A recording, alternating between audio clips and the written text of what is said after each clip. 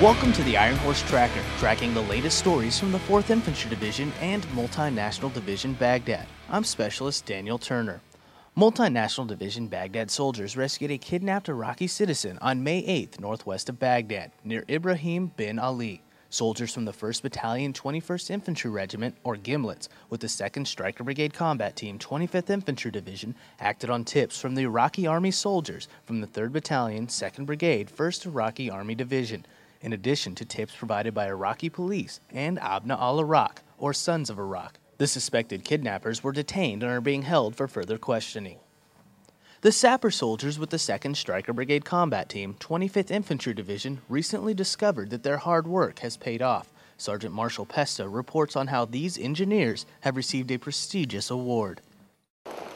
The soldiers from the 66th Engineer Company's 2nd Stryker Brigade Combat Team, 25th Infantry Division, are the winners of the 2007 Lieutenant General Emerson C. Ishner Award for Best Small Engineer Company. The award is presented at the annual Army Engineer Regiment Ball at Fort Leonard Wood, Missouri, but these sappers aren't able to attend the ball. That's because these engineers are currently part of Multinational Division Baghdad, patrolling the streets of Taji. The company First Sergeant Jonathan White says the award shows that their hard work pays off both while in garrison and deployed. It's a reflection of soldiers' accomplishments. It's every single day that these soldiers in our organization, they take pride in what they do every single day. They have a tremendous amount of spirit. They carry the engineer flag with them everywhere they go. While the engineer's typical mission ranges from building to demolition, the 66th focus here is on route clearance, or IED hunting, keeping improvised explosive devices off the roads U.S. and Iraqi security forces use every day.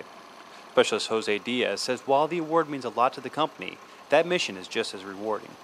I feel good that we actually find them instead of them finding the other soldiers, because knowing that, we just probably saved somebody's life. The award is based on various criteria, including retention, education programs, family readiness groups, and the unit's contribution to not only the Army Corps of Engineers, but the global war on terrorism as well. The unit put together a 180-page book to show their accomplishments over the last year.